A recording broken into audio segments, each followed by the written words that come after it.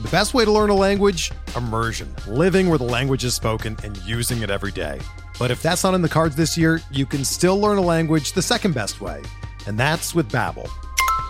Be a better you in 2024 with Babbel, the science-backed language learning app that actually works. Don't pay hundreds of dollars for private tutors or waste hours on apps that don't really help you speak the language. Babbel's quick 10-minute lessons are handcrafted by over 200 language experts and help you start speaking a new language in as little as 3 weeks. Babbel's designed by real people for real conversations, and their tips and tools are approachable, accessible, rooted in real-life situations, and delivered with conversation-based teaching, so you're ready to practice what you've learned in the real world. Here's a special limited-time deal for our listeners. Right now, get up to 60% off your Babbel subscription at babbel.com/Blue Wire. That's 60% off at babbel.com/Blue Wire, spelled BABBEL.com/Blue Wire. Rules and restrictions apply.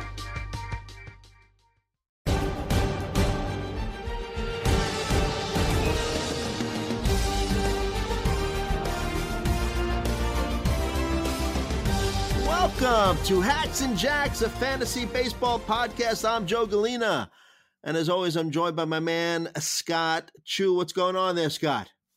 Not much. Just chilling here in my Christmas dinosaur pajamas. I've got my my breakfast cereal, Honey Smacks. That's ridiculous. In this little cup next to me that I've been snacking on. I am as mature as I've ever been. Here to talk about fantasy baseball. I wish the audience could see you because they are very cute, those pajamas. Oh, they're great. There's a little T-Rex trying to put the star on the top of the tree, and he's got the little arms. It's beautiful. That's okay. You have your Christmas pajamas, and my Christmas tree up in my living room is still up. So, wife keeps on bothering me every week. When are we taking this down? When are we taking it down? So what are we doing today, Scott? Scott, as we're recording here on February 28th, it's about 9 p.m. Eastern time. We're hoping that by the time our podcast drops, there's going to be a collective bargaining agreement in place. The negotiations are happening right now. The two sides have been meeting every day. I'll tell you, did you see Joey Gallo? Though he's preparing himself for just in case he needs to find a new career. Did you see he created a LinkedIn profile for himself there, Scott? I did not. I did not. He listed his skills as striking out, hitting into the shift, and getting dressed weird. So I love it when somebody could make fun of themselves. Oh yeah, so, I mean, you love a guy that's self-aware. Yes, right? yes. But like I said, let's hope that things work out and we get or as close to a full season as possible, maybe even a full season. So hopefully when this podcast drops, we already have a collective bargaining agreement in place. But what are we going to do this week, Scott? We're talking catchers this week. Don't get too excited, Joe. You're already you're up here. You know, you're way up. I need you to be down, right? Like this is single catcher, league catcher. All right. Yeah. Like let's set the right tone for the people. We don't want to overexcite them about a position that may not be terribly exciting.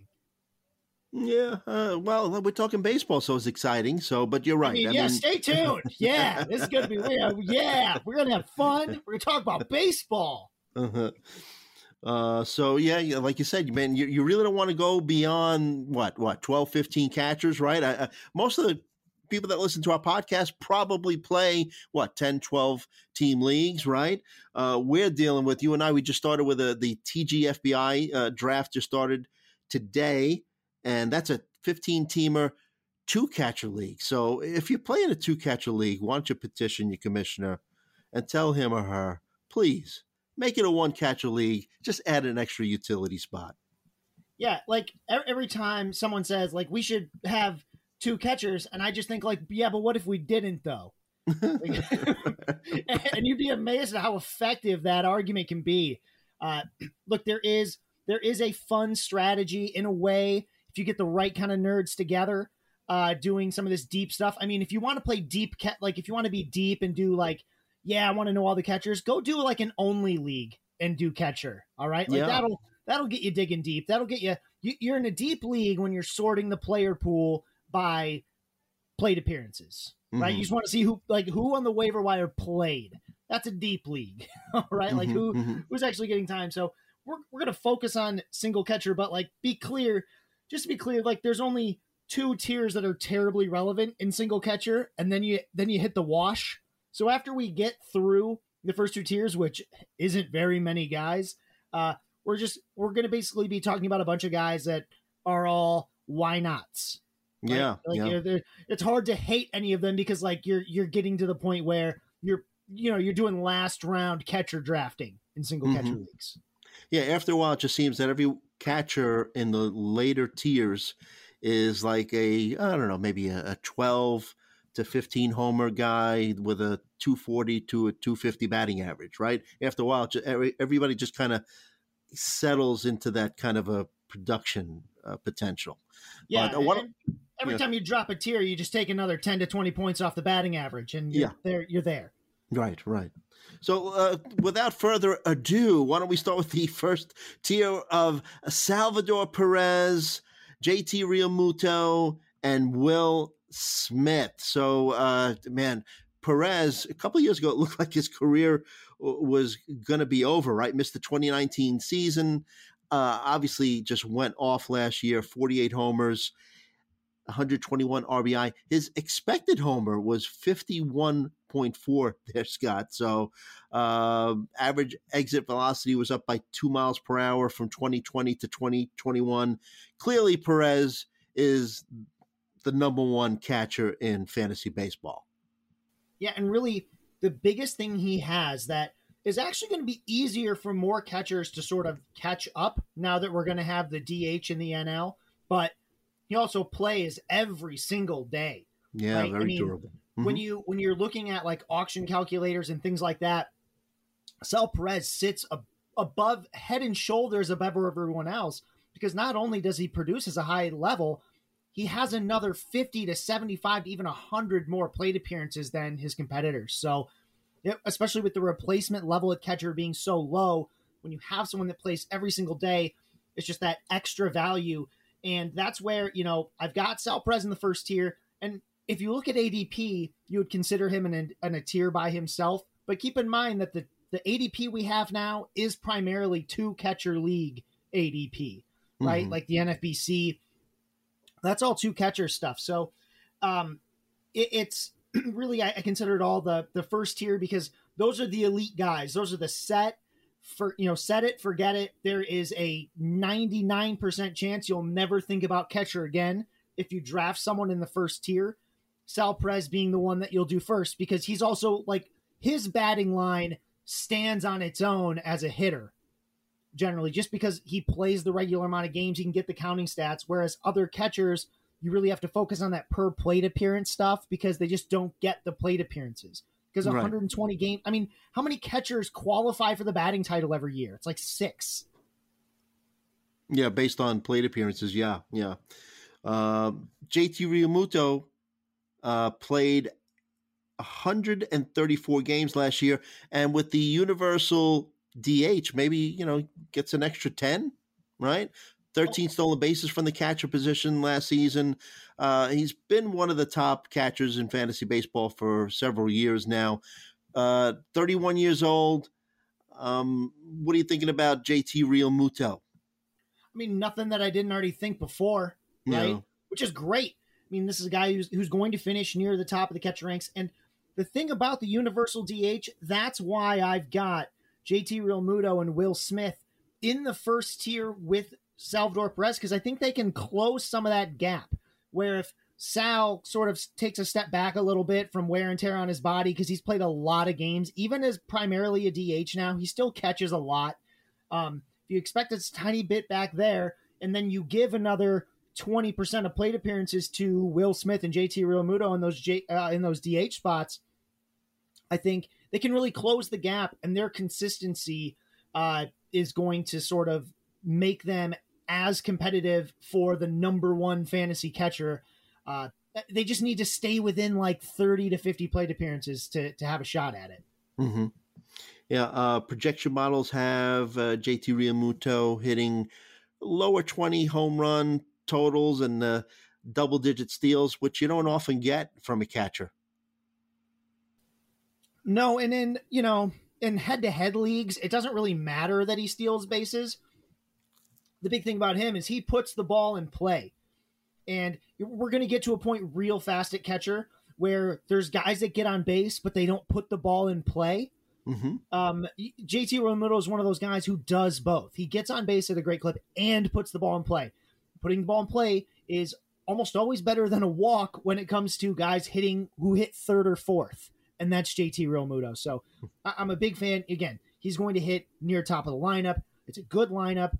It's everything, he's in a great position. He's done it before. Yep. He's almost weirdly a bargain now because of what's happening with Sal Perez at draft price. Right, I'm finding myself almost targeting the JT Realmuto and Will Smith in ways I never thought I would because the Sal Perez tax happens and then people go, oh, well, I'll just wait on catcher.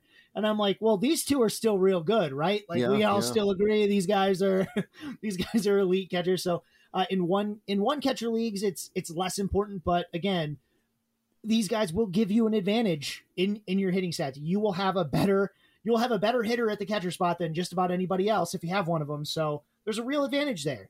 Yep. And you just make sure you mock that though. Make sure you do the mock drafts to see what it's like to take the catcher early because you're probably used to taking a pitcher there. And it can give you a bit of a different feel in the middle rounds. Yeah.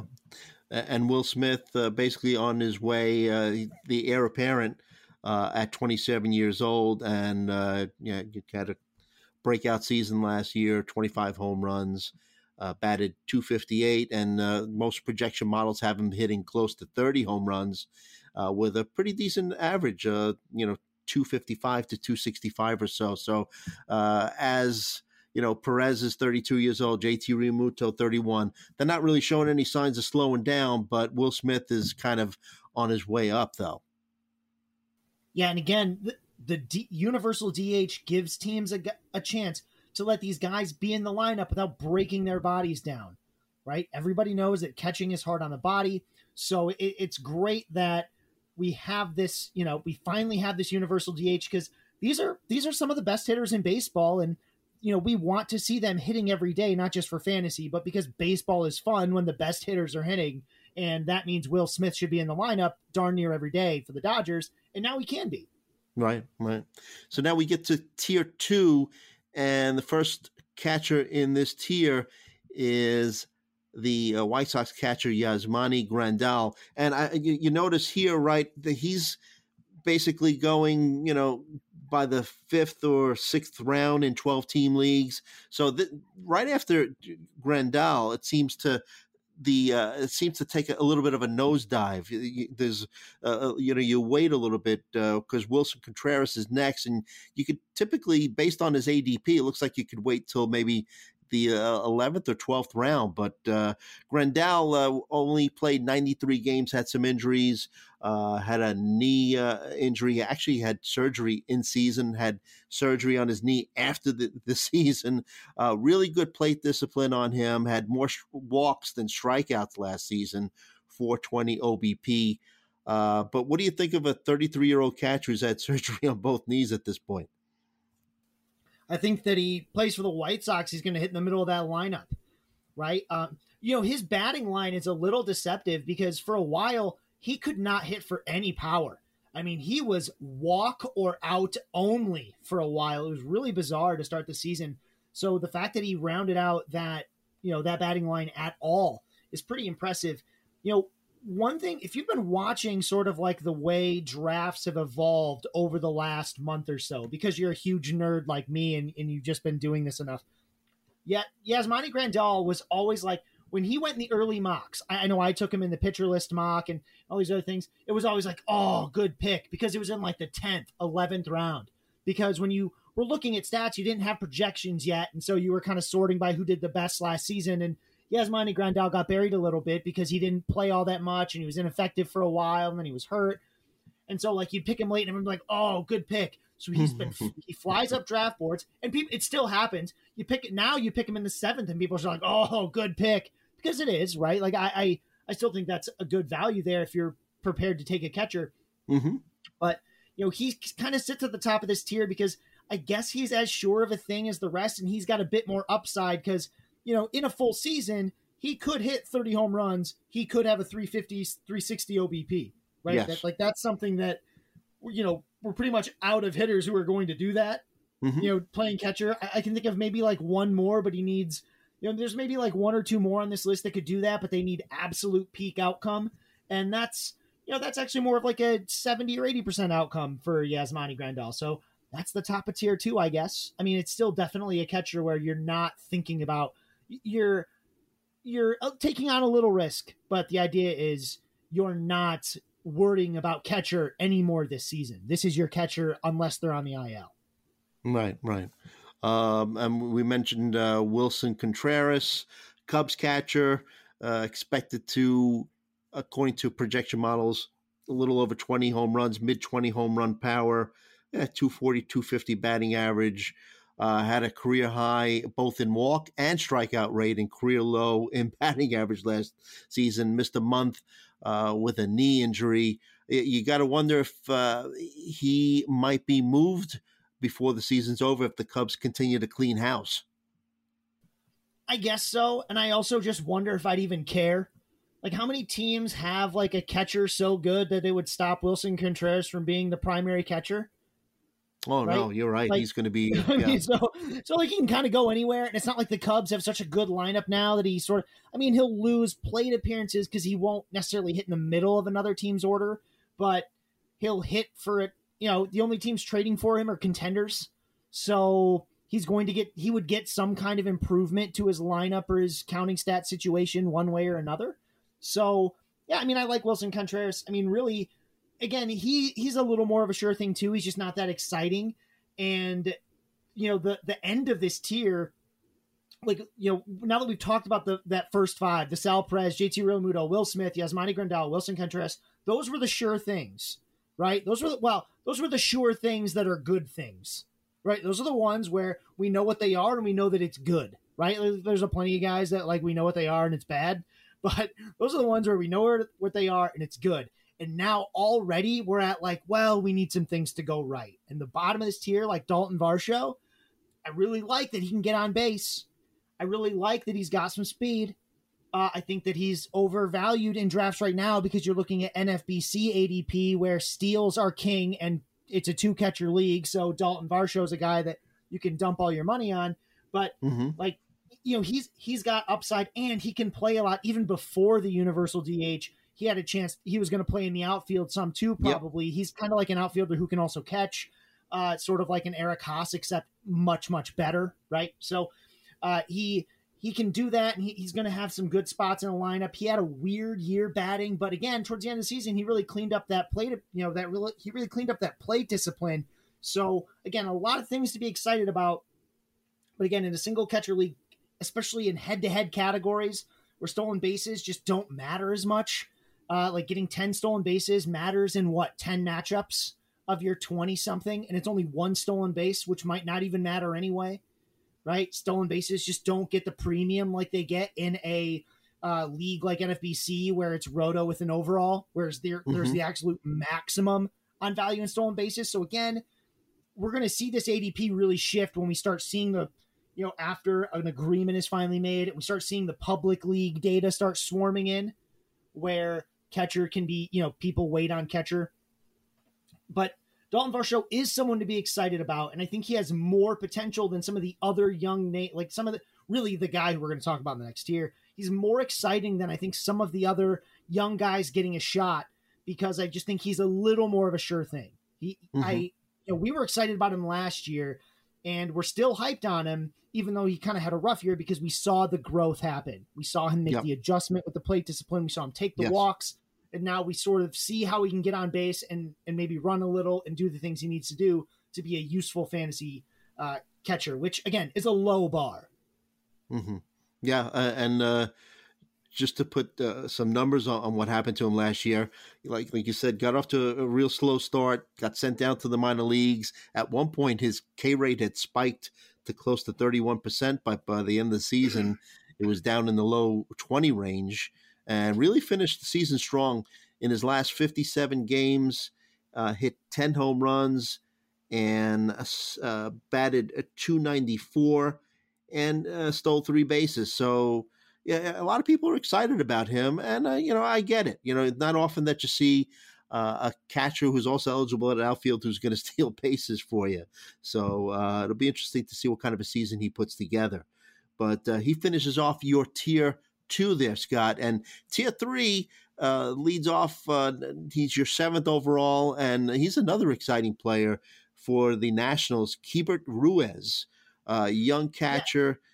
That the Nationals got in the deal that sent Scherzer and Turner to the Dodgers. Yeah, and I'm excited about him, right? I think he's going to get a chance to play. He's not going to steal bases, which is something that is going to give, especially when you're running these auction calculators, something that's going to push like a Varsho up into this clear tier above, like a Ruiz are those stolen bases. Ruiz, I mean, he's got power. He's got a pretty good hit tool as well, which is something I always like. He's actually, his power is more like doubles power. It's not, I mean, they project him for 20 home runs. And I mean, he did hit over 20 home runs in the minors last year. So I know he can do it. So it's something that's really been, it was surprising to me at first, but he really turned it on. He puts a lot of balls in play, like a surprising amount. I thought we'd talk about it more, but I mean, Alejandro Kirk, a guy we'll talk about later, is someone who talks about, he's an extreme, like Willens Astudillo, Luis Arias kind of guy. Ruiz is not quite that extreme, but it's pretty close. I mean, he's got like David Fletcher-esque type contact numbers. 88% contact rate in 96 plate appearances. That's pretty damn good. And low walk rate, very low strikeout rate. And that's something, at catcher, that matters. Putting the ball in play matters. And it's one of the few ways, especially if you're in a points league, it's one of the few ways that catchers can actually help you. Because especially in points leagues that have like strikeouts as a negative, it's really hard to find catchers that aren't just crushing you every week, right? Like Mike Zunino is not in your player pool in those formats. So like you can't, there's not a whole lot of places to get value. He's someone that I like. Again, he doesn't steal bases, so his floor is a lot lower, especially if he can't quite find the power in the major leagues that he found in the minor leagues last year, which is, a potential issue. But again, guys with a good hit tool can sort of outperform their power projections in some ways. I mean, Ozzie Albies was a good example of this. We thought he'd be like a 10 home run guy, and that hit tool took him to a new level in the pros, because if you can square up a ball, they're going to send it with enough velocity for you to kick it a real long way. And, again, contingent on him keeping an everyday job, which I don't see why he won't. I think he can be a difference maker, but again, not a sure thing. And we're already getting to the point where the line is good for a catcher. It would not play at any other position at all. Like even Varsho is never going to be your outfielder. Should never, ever be your outfielder. Like the number of instances where it's acceptable for Varsho to be in your outfield in a 12-team league are like 1, because you drafted really funny. You did something super goofy. I don't know what happened. And like you ended up with this auto draft team that had 6 catchers, right? And you're just trying to pick up the pieces. Okay. Like that team, you can start Varsho at catcher or at outfield until you get your stuff together. But eventually, we're already past that. 15-team league, what are you starting 5 outfielders? Maybe, just kind of borderline. because you got injuries and you there was another catcher out there that's viable for a week, right? You got, you're streaming a guy who's got like at Colorado for 4 games or something, and you're just really in a pinch. And you forgot that waivers ran on Sunday night, kind of thing. Like again, we're already talking extremes, because like the ceiling on runs and RBI combined is like 100. Right, like, that's it. I mean, you're just not going to see a whole lot more than this unless he really breaks out, and even then, that'll be a struggle because he's going to hit towards the bottom of this lineup. This lineup's not that good. So before we move off of Keibert Ruiz and we finish talking about Dalton Varsho, one interesting note I just wanted to bring up. We talked about the great contact rate that Keibert Ruiz had. listen to this, 41.4% O swing rate. That's swinging at pitches outside the strike zone, and an 87% contact rate on those pitches that he's swinging at outside of the zone.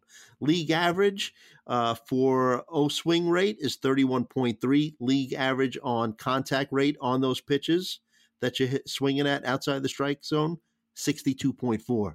So pretty special hit. He's swinging a cricket bat out there, right? Like he's got the fun going. He's putting the wood on everything, right? Again, very much like a Willens Astudillo, but with more upside because there's more power upside here. Mm-hmm. Like those guys were never going to hit 20 home runs. Keeper Ruiz could, right? Like there's a universe where next year he's like sort of at the top of, in the middle or top of that tier 2, right? Yeah. But he does need a lot of things to go right.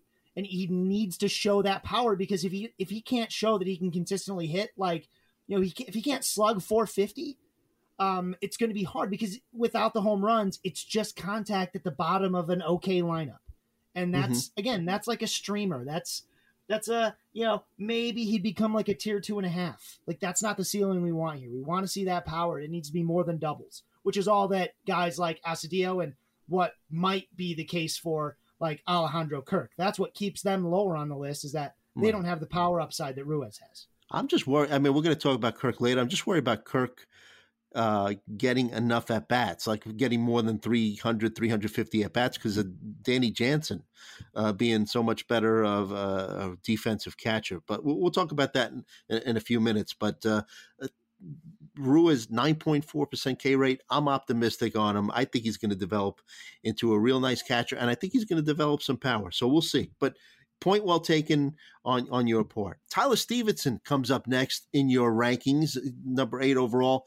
First base catcher, eligible for the Reds.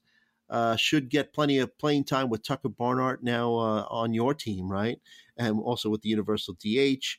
Not going to hit for a ton of power, especially with a 25% fly ball rate. But again, another guy with above average contact skills. 10.2 walk rate, 18.2 K rate. Yeah, and I mean he's a big guy. Like there's more power in this bat if you could ever get the ball off the ground, right? But he is going to see very, very many. I don't know if it'll be quite every day, because Cincinnati has plenty of other folks they'd rather probably shove in the DH spot every once in a while. Eugenio Suarez. But we're going to talk about Eugenio Suarez and Rougned Odor every podcast episode. Just going to bring them up at least once. Yeah. I mean, I stopped on Tarek. I stopped on Badu. Give me this, Joe. Yeah, I gotta have this. We didn't win our award. Just let me talk about Eugenio Suarez one more time. I mean, we got to share an award, but we didn't win it. It's okay. I love this team. But yeah, so I like Stevenson. I think that he's going to hit, in an okay spot for a catcher, right? I think he could hit 6th, maybe 5th if someone's banged up. On a Reds lineup that, especially playing at home, can score a lot of runs. He can hit some home runs at home. He's a former first-round pick. We really want to see that power really just needs to happen, and it needs to happen by getting that ball off the stupid ground, and he can start looking more like some of these other guys, because he has really good play discipline. Right, he really cleaned that up. We saw it was a really nice showing, I think, last season. That 286 batting average, 402 plate appearances, and he actually should see even more than that this year.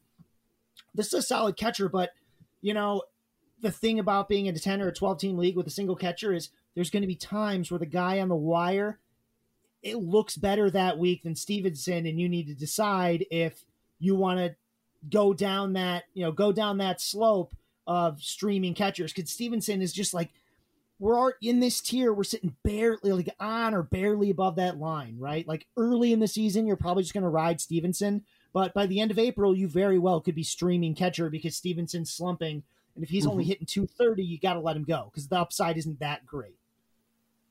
Right.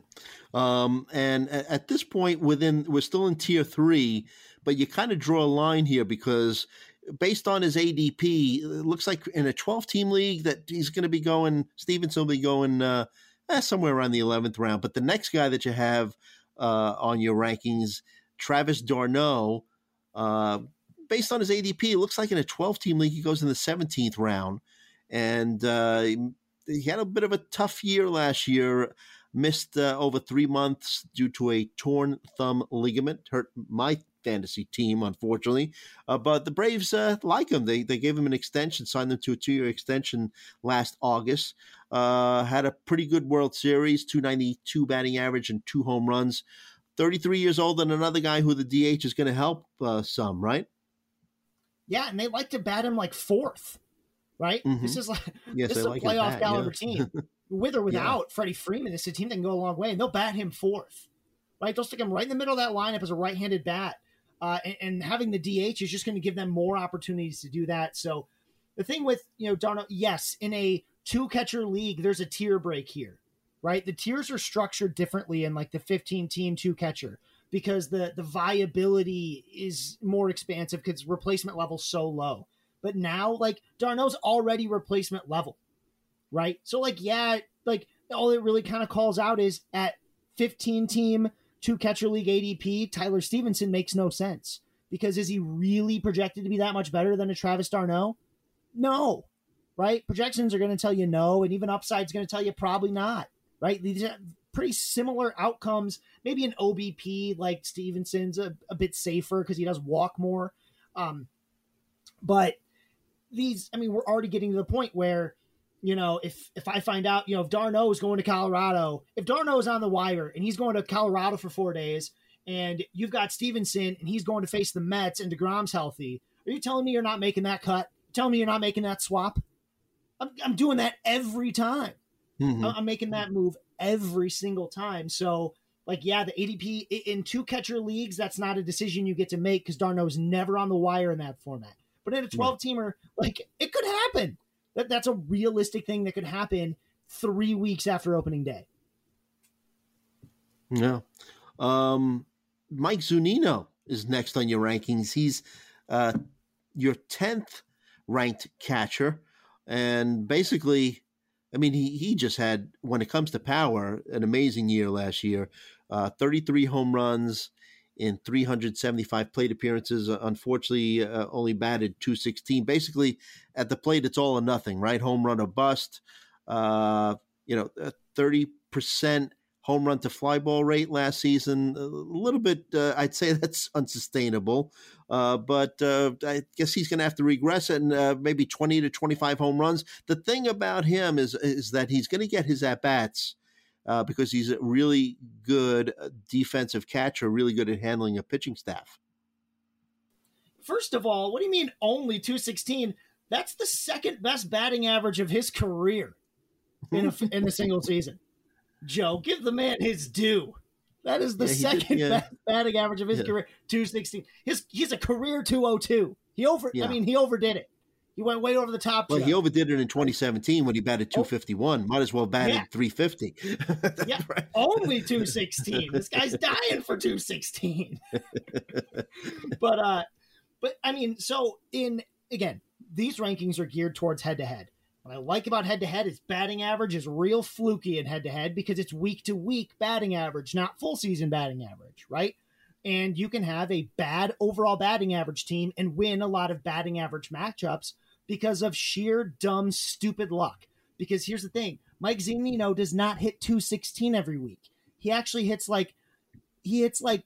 22 for 3 weeks and then hits then basically bats 1,000 for a week with six dongs, right? It's amazing. And that's just a lot of power hitters. They're just very, very streaky. Yes. He's incredibly streaky because he's a free swinger, and sometimes he sees the ball good, and sometimes he doesn't. But it doesn't matter because he's a good defensive catcher, and they bat. He gets enough that he's going to be a contender for he'll be in the top 5 in RBI for catchers because he'll have more than 50, right?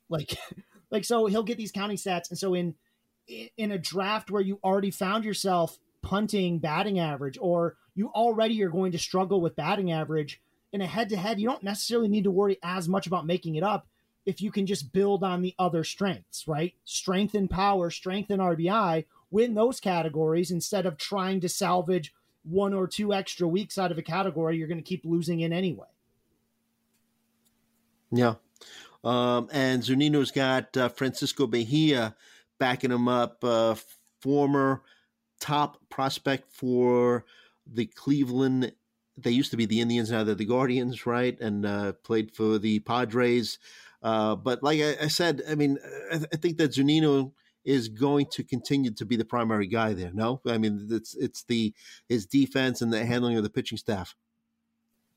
If Mejia was what they wanted him to be, he wouldn't be on another new team, right? Like he'd be third team. Yeah, third team. Catcher of the future he was supposed to be all those times. Mm-hmm, he's a good backup, but this is, Zunino is the catcher for this team, generally speaking, more often than not. Mm-hmm. Because, his bat, I mean, there will be times when his bat's so bad that he'll sit a little more often than he should. And then there'll be times that he'll override the platoon because he keeps stroking doubles. Right.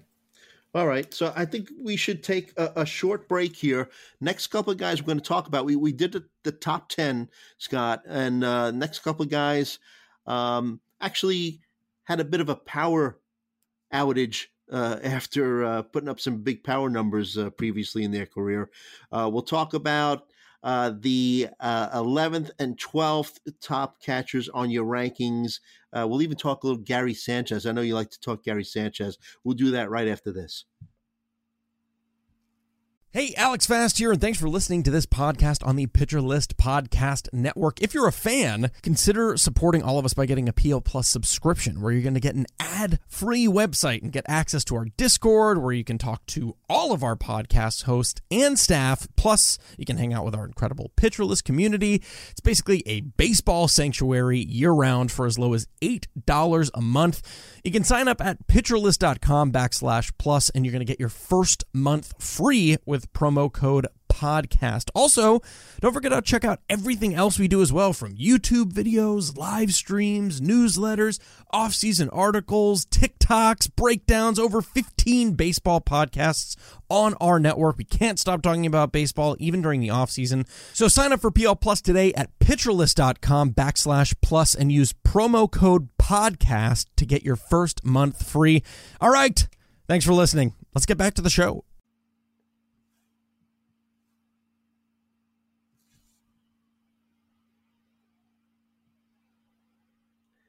And we're back on Hacks and Jacks. Joe Galena, Scott Chu, breaking down the catcher position in fantasy baseball. And we're still in tier 3. There's a big tier there, Scott, right? And we're up to your 11th ranked catcher, Omar Narvaez, for the Brewers. He has a 240 NFBC ADP, 30-year-old catcher. Actually had a nice bounce back season, 31% 2020 K rate, dropped back down to near his career norm of 19%, and his batting average jumped from 176 in 2020 to 266 last season. As I mentioned, he had kind of a little power outage last year, 22 home runs in 2019. But 2019 was just the year of the happy ball, right? But had 11 home runs last season and a 9.5 expected home run total.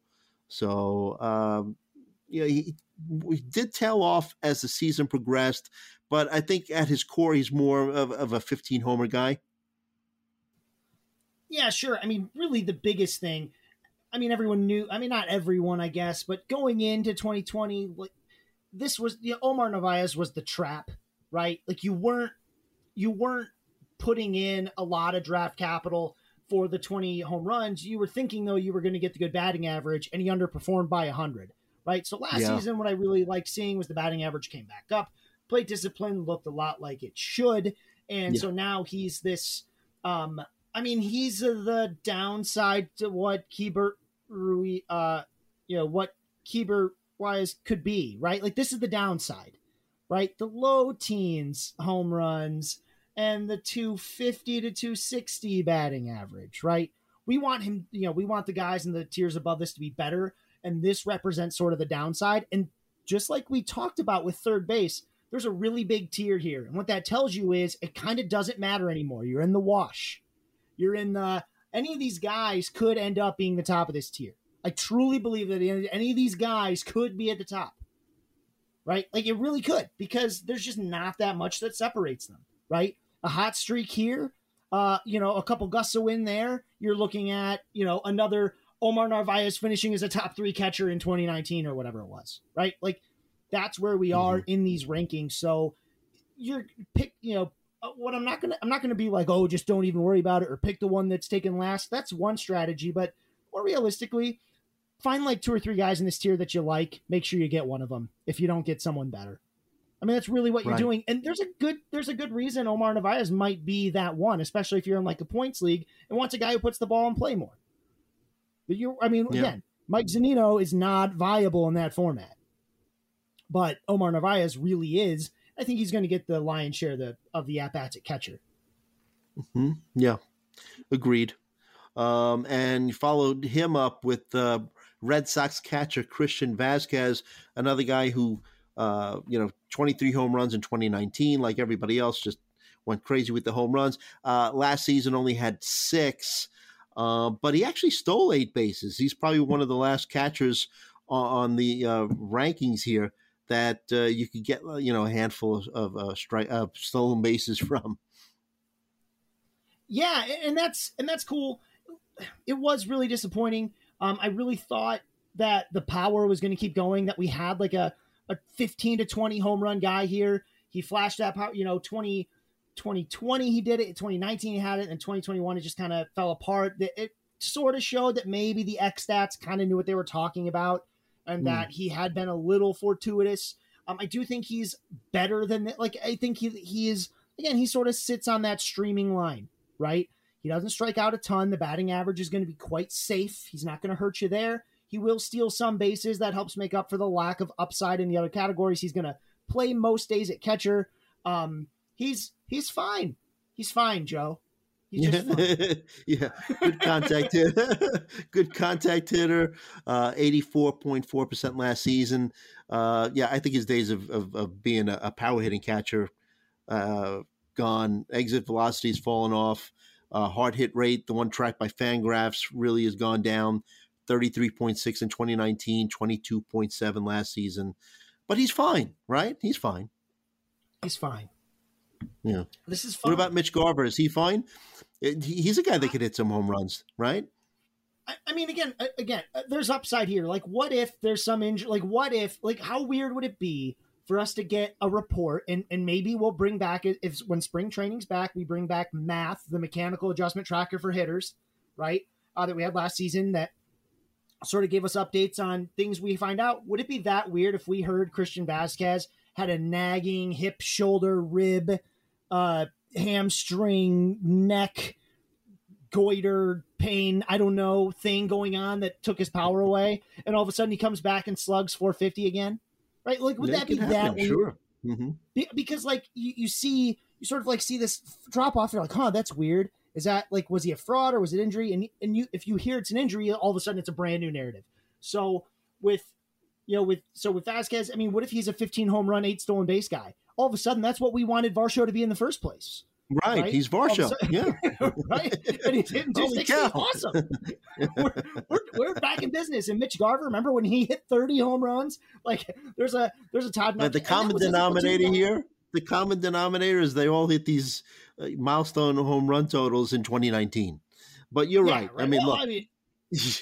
But you're right. I mean, there could be other, like Vazquez, if you look at his 2020 numbers, if you average them out like for a full season, it would have been, if you project them out, they're like, low 20, 14, around 20. High teens. Yeah.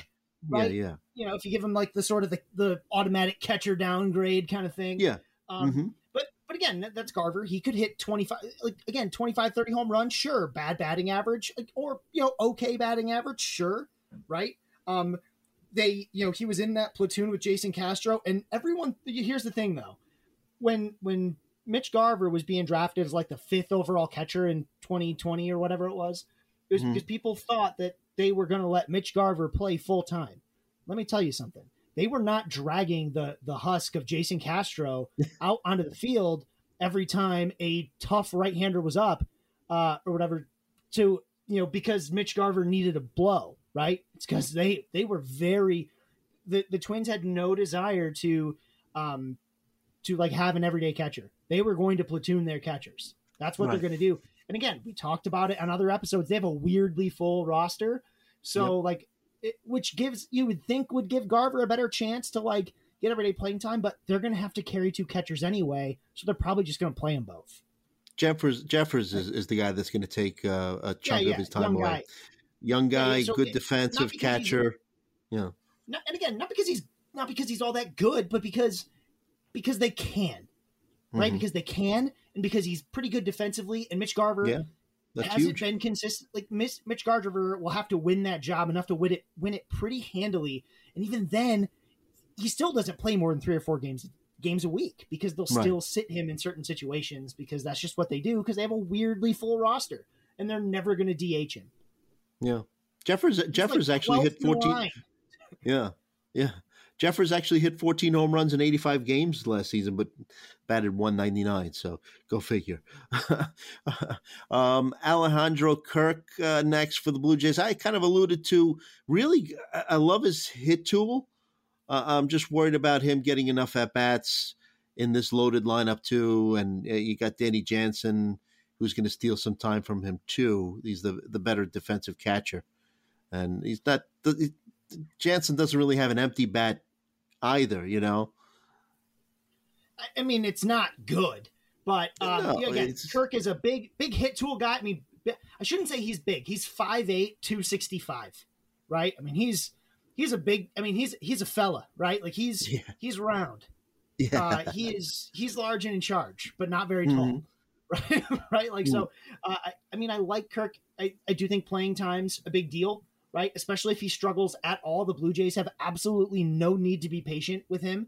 They can let Jansen go in and be a good defensive catcher, like much better than Kirk. And like Kirk is also really slow. Like I forgot that they did 20 grade speed, right? Because the guy's 265, 5'8", and is a catcher, right? Like that's not easy on the knees, that body type and position, right? Like that's rough. So he's obviously a professional athlete and a fit human being, but I do think the projections might be a little rosy on playing time, especially if there's any kind of struggle. What does get me, I mean, just one thing to notice.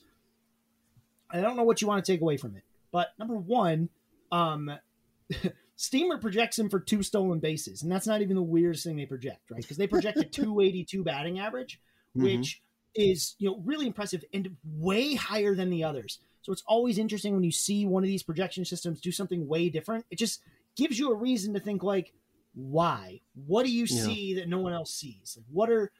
I'd even be considering going through some of the batted ball projections that they do just to see what's different. Like, do they project a better fly ball rate? Is it a line drive? It's something interesting that you want to see, but also like I'm really rooting for him deep down because he's Willens Astudillo again. Right? He was always one of my favorites. He's going to run hard. He's going to play hard. It's just, I don't know. Again, they have no need to be patient with him, which is rough. You mentioned Steamer. I feel that Steamer, at least this season, or maybe I'm just noticing it, they just seem to be a lot more optimistic on some players than the other projection systems. Even if I remember, I think they were more optimistic on Gleyber Torres than other projection systems. So I don't know what they're doing over there, but to me, the voice of reason is Ariel Cohen's projection system, the ATC. I just love the fact that he just meshes all of them together and then puts his little secret sauce into it, and I kind of trust his. I don't know. Yeah, and to be clear, like he'll tell you he's not a projector; he's an aggregator.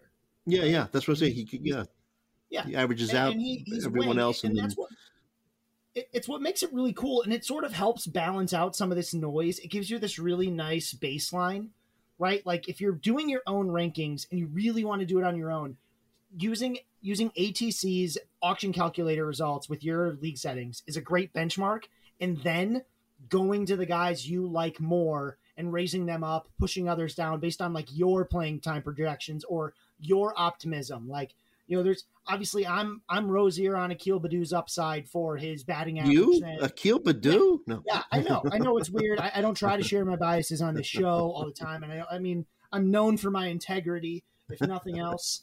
But yeah, I mean Akil Baddoo it's a slight bias. I'll admit it. But I'm going to be rosier, so I move him up. But I start with the projection because I want to know, like, okay, well, where can I anchor myself? Where's my starting point? Where's reality? And then where can I distort it to my own, and play with it to my own creation? Yeah. All right, so we're at the 15th ranked catcher. And I'm going to have to make a confession to you. It's Gary Sanchez, and we've railed on him on this show. Oh, that Gary is scary. And he's deserved it. But you know what? I ended up drafting him. I'm doing a Raz Slam league, and it's a best ball league. And it's got this weird scoring system. First of all, it's a 2-catcher league. It's a best ball scoring with extra weight put on home runs and stolen bases. I mean, you get 6 points per home run and 5 points per stolen base. So, Sanchez, according to ATC, is projected to hit 23 home runs. It doesn't matter that he's going to be batting 199 or whatnot. The home runs kind of, make up for it. And I waited on catcher. And like I said, it's a 2-catcher league. So I feel, I've been railing on him, since we've been doing this podcast, but I felt I had to come clean on this one and confess. You sound like someone who's trying to explain to me, like, why it wasn't really that they got ripped off when they got a timeshare, because they really have been meaning to go to the Smoky Mountains more often. And, and in this last year, you've had more free time because you've been able to work from home more and really appreciate, like, I can hear you like rationalizing to yourself why you did this. You don't have to do this yourself, Joe. This game can be fun. Yeah. And it can be fun because you don't have to do this yourself. Like, look, yes, you can dream about the 30 home run power.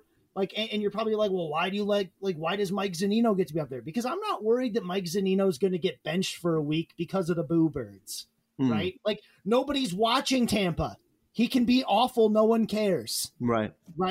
Like, it'll just be him in the Trop with like the which feels like a shopping mall with like a weird kids play area in the middle. Right. Like, I hate the Trop, but well, the reason why I really even brought it up too is just to accentuate the fact that depending on backtracking before you even made the pick, Joe. Yeah, I know. But depending on the scoring system, it might make a play. No, it might make a player that you wouldn't dream about drafting, right? Viable, So that's it. That's all I have to say. Think about it. Hitting 200 is not all that bad. There's all kinds of things I couldn't do if I only had 5. Well, we're not tracking batting average in this league. Well, yeah, these leagues. I'm in all these leagues that don't have any batting average. Yeah, I'm in this home runs only league. Mm-hmm. Yep. And all the teams can only have stripes. Yeah, it really limits the player pool. Vertical stripes. And they get extra point for lunging at pitches outside of the strike zone and looking silly at the plate. That's another stat. Yeah, in this league. Yeah. Swings and misses is a positive one. Yeah. So, but we can sort of breeze through the rest of this year. Like, the rest of tier. I mean, Elias Diaz is the end of the tier 3. And like, I'm not going to sit here and say it's because I saw something great in the numbers. It's because he looks like he'll be starting for the Colorado Rockies, and that means he's going to be on our streamer list about twice, every 2 out of 4 weeks because they'll be at home, and they'll be doing a home, and he'll be worth streaming in those probably, right? Even if he's pretty bad because it's Colorado, and that's pretty good. So, other names that you'll recognize that are down here if you really want to take a swing for the fences. Austin Nola has shown us that he can be a good contact guy if he gets enough plate appearances. And it's not as though San Diego has like this great system of catchers that need to do a thing. They got rid of Mejia for a reason, right? They don't care. Right. So I actually like Nola, man.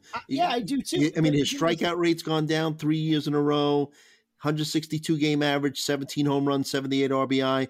And like you said, who's behind him? Victor Caratini and Jorge Alfaro. So I think he plays. Guys that got cut by bad teams. Yeah. Right? Like, these are not building blocks. Mm-hmm.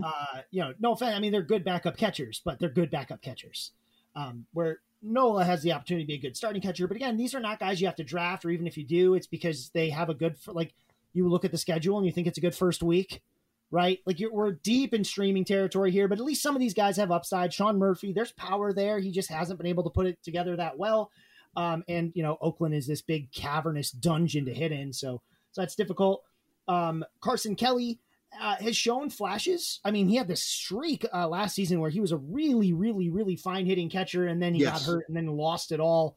And of course, Dalton Varsho will be there, although I do think Carson Kelly's the primary catcher there. I think Dalton Varsho plays enough between catcher and outfield to be a regular, but have Carson Kelly still be the main catcher. Joey Bart is, sort of the bottom of tier 4.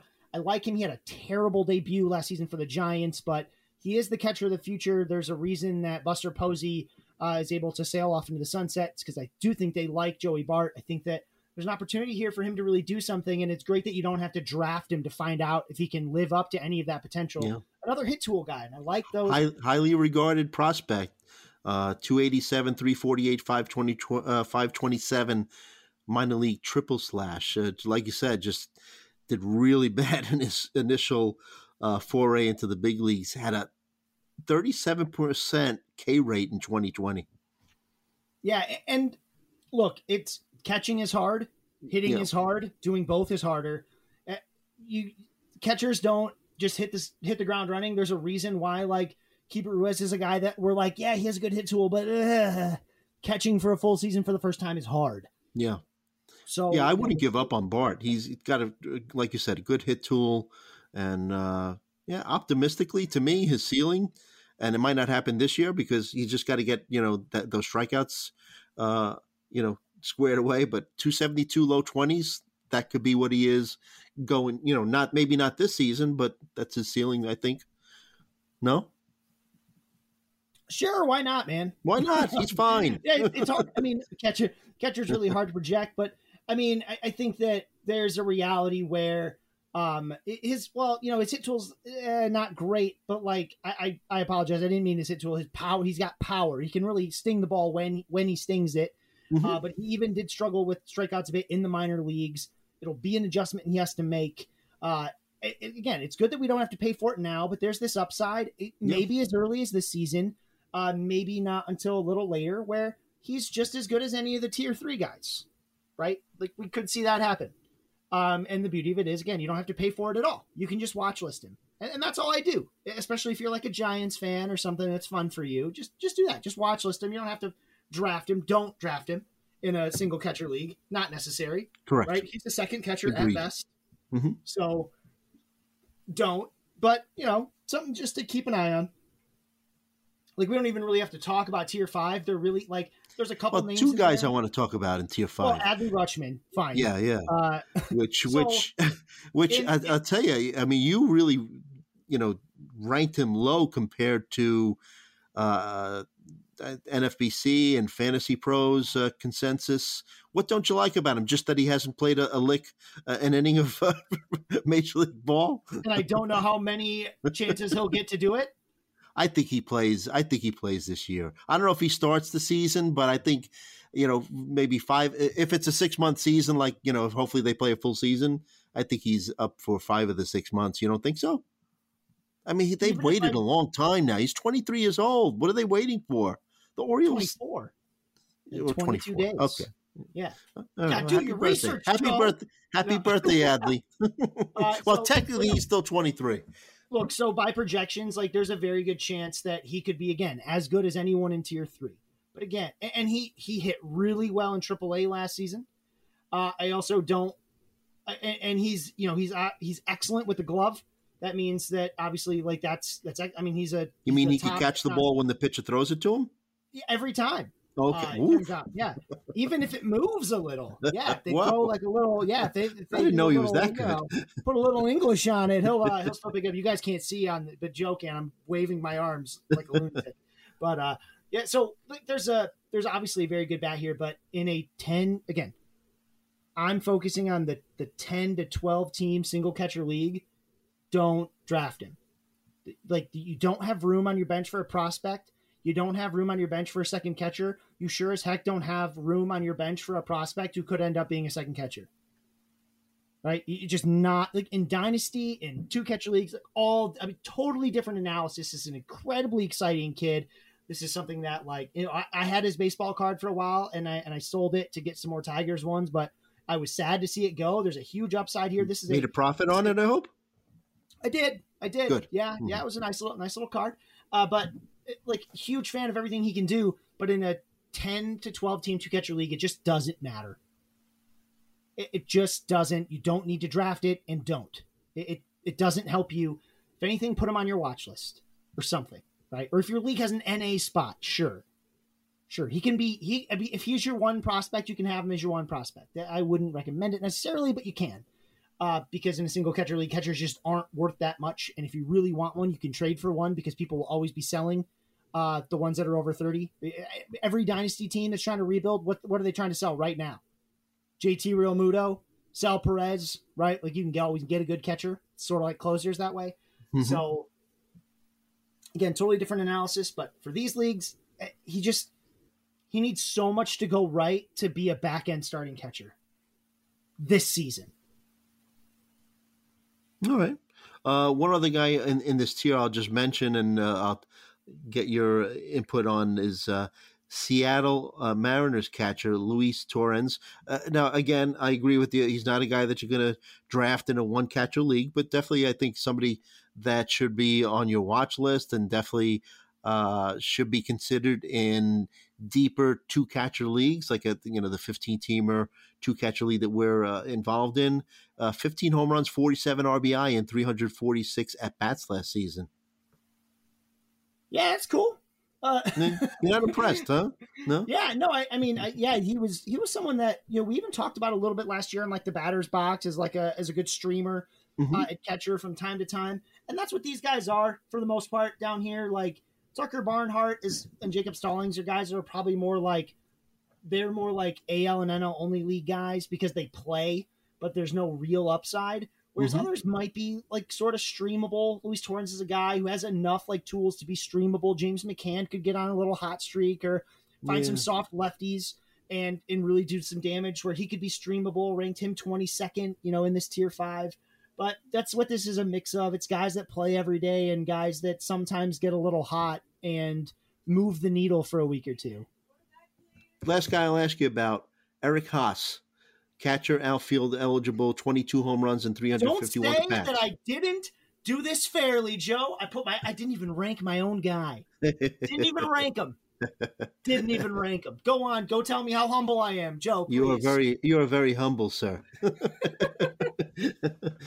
But I actually picked him as my third catcher in the Raz Slam, where we start 2 catchers.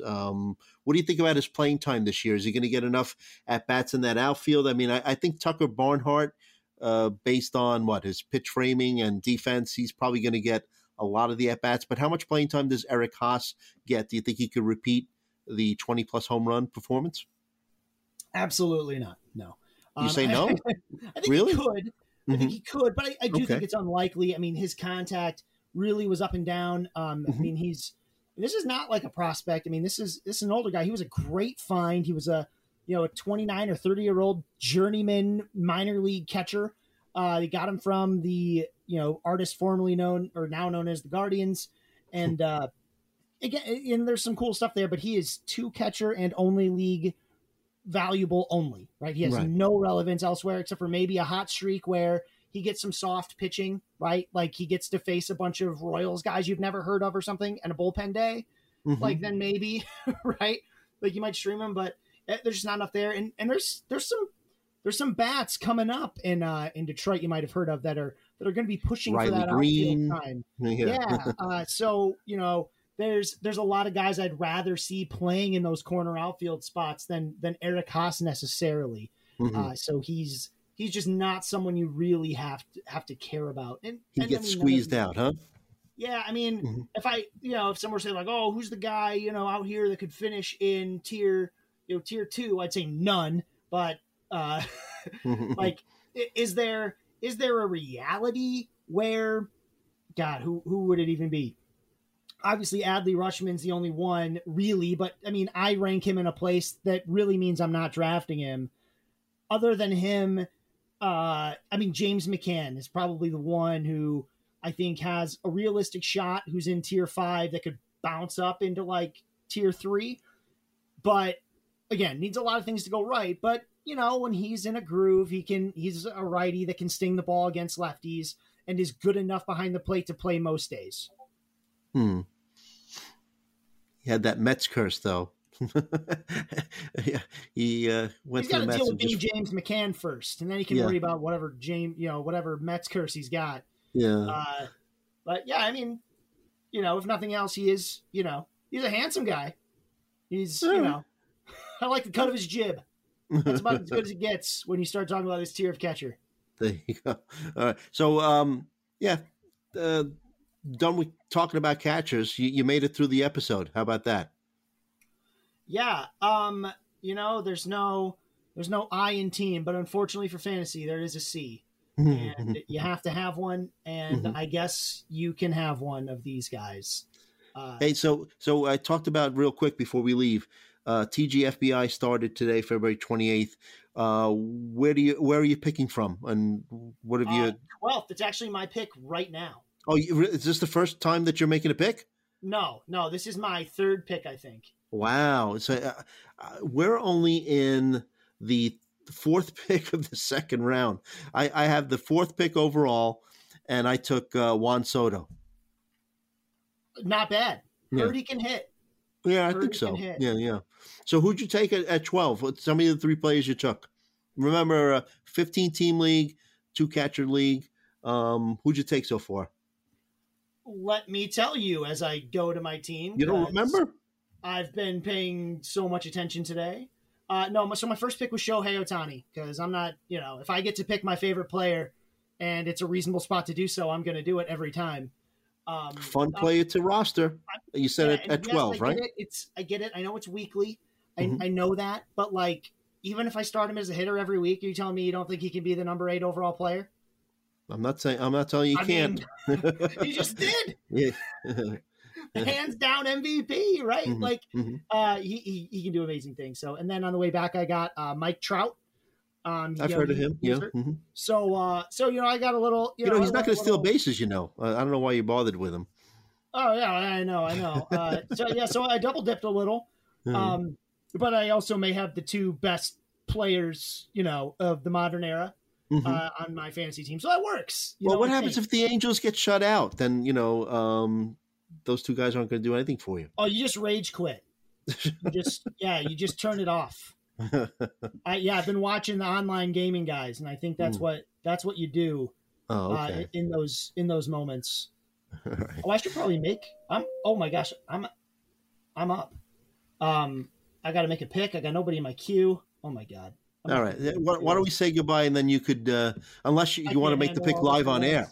I'm overstimulated, Joe. We got to go. Okay. All right. So what are we doing next time? We got it part 1 of outfielders or something. We can't do outfielders in one mega show, right? We're going to have to, we'll get through as many as we can. Yeah. And hopefully there'll be an agreement in place by next show. Yeah. Maybe we'll be able to talk about like days that people might play baseball. There you go. Okay. Anything can happen. Yeah. March 9th is when our next episode is going to drop. And don't forget to follow me at Joe Galena. Follow him. He's Scott Chu. And you follow him at If the Chu Fits. You can follow the podcast Hacks and Jacks PL. That's at Hacks and Jacks PL. Subscribe to our podcast. Leave us a nice review. As always, we hope that all of your fantasies become realities. And we'll see you next time.